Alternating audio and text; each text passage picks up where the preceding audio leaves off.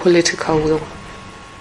I think in our conversation right now, in terms of our new strategic plan, we have decided that the greatest conversation we have to have should be with the political leaders. And it just has to be an agreement on what's right and what's wrong. Because once we reach that agreement, a lot of the disagreements won't take place. Because if somebody takes me to court, let's take SABC broke the story that resulted in the case called Ubuntu.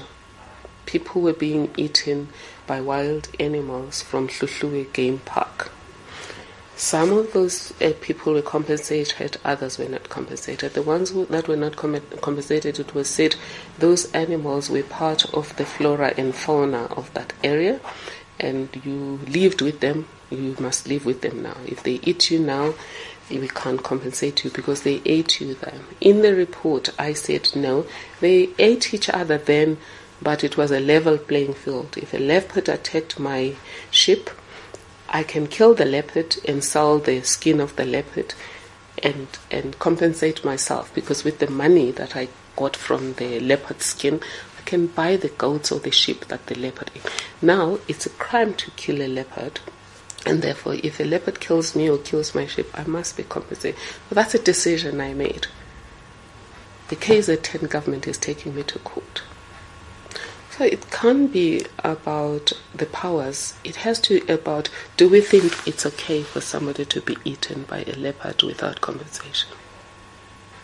It's a rules issue for me. It's a values issue. And then secondly, the question we'd have to ask each other is it okay that we can have money to have air shows and all other nice to-dos and say we don't have 50 million to reinforce the enclosure so that no animal steps out to kill the people of Hluhluwe? Because whether they're compensated or not, it's not nice to battle a leopard. It's not nice to walk around knowing you may be eaten by a lion or something like that. So why do we get some of our reports not implemented?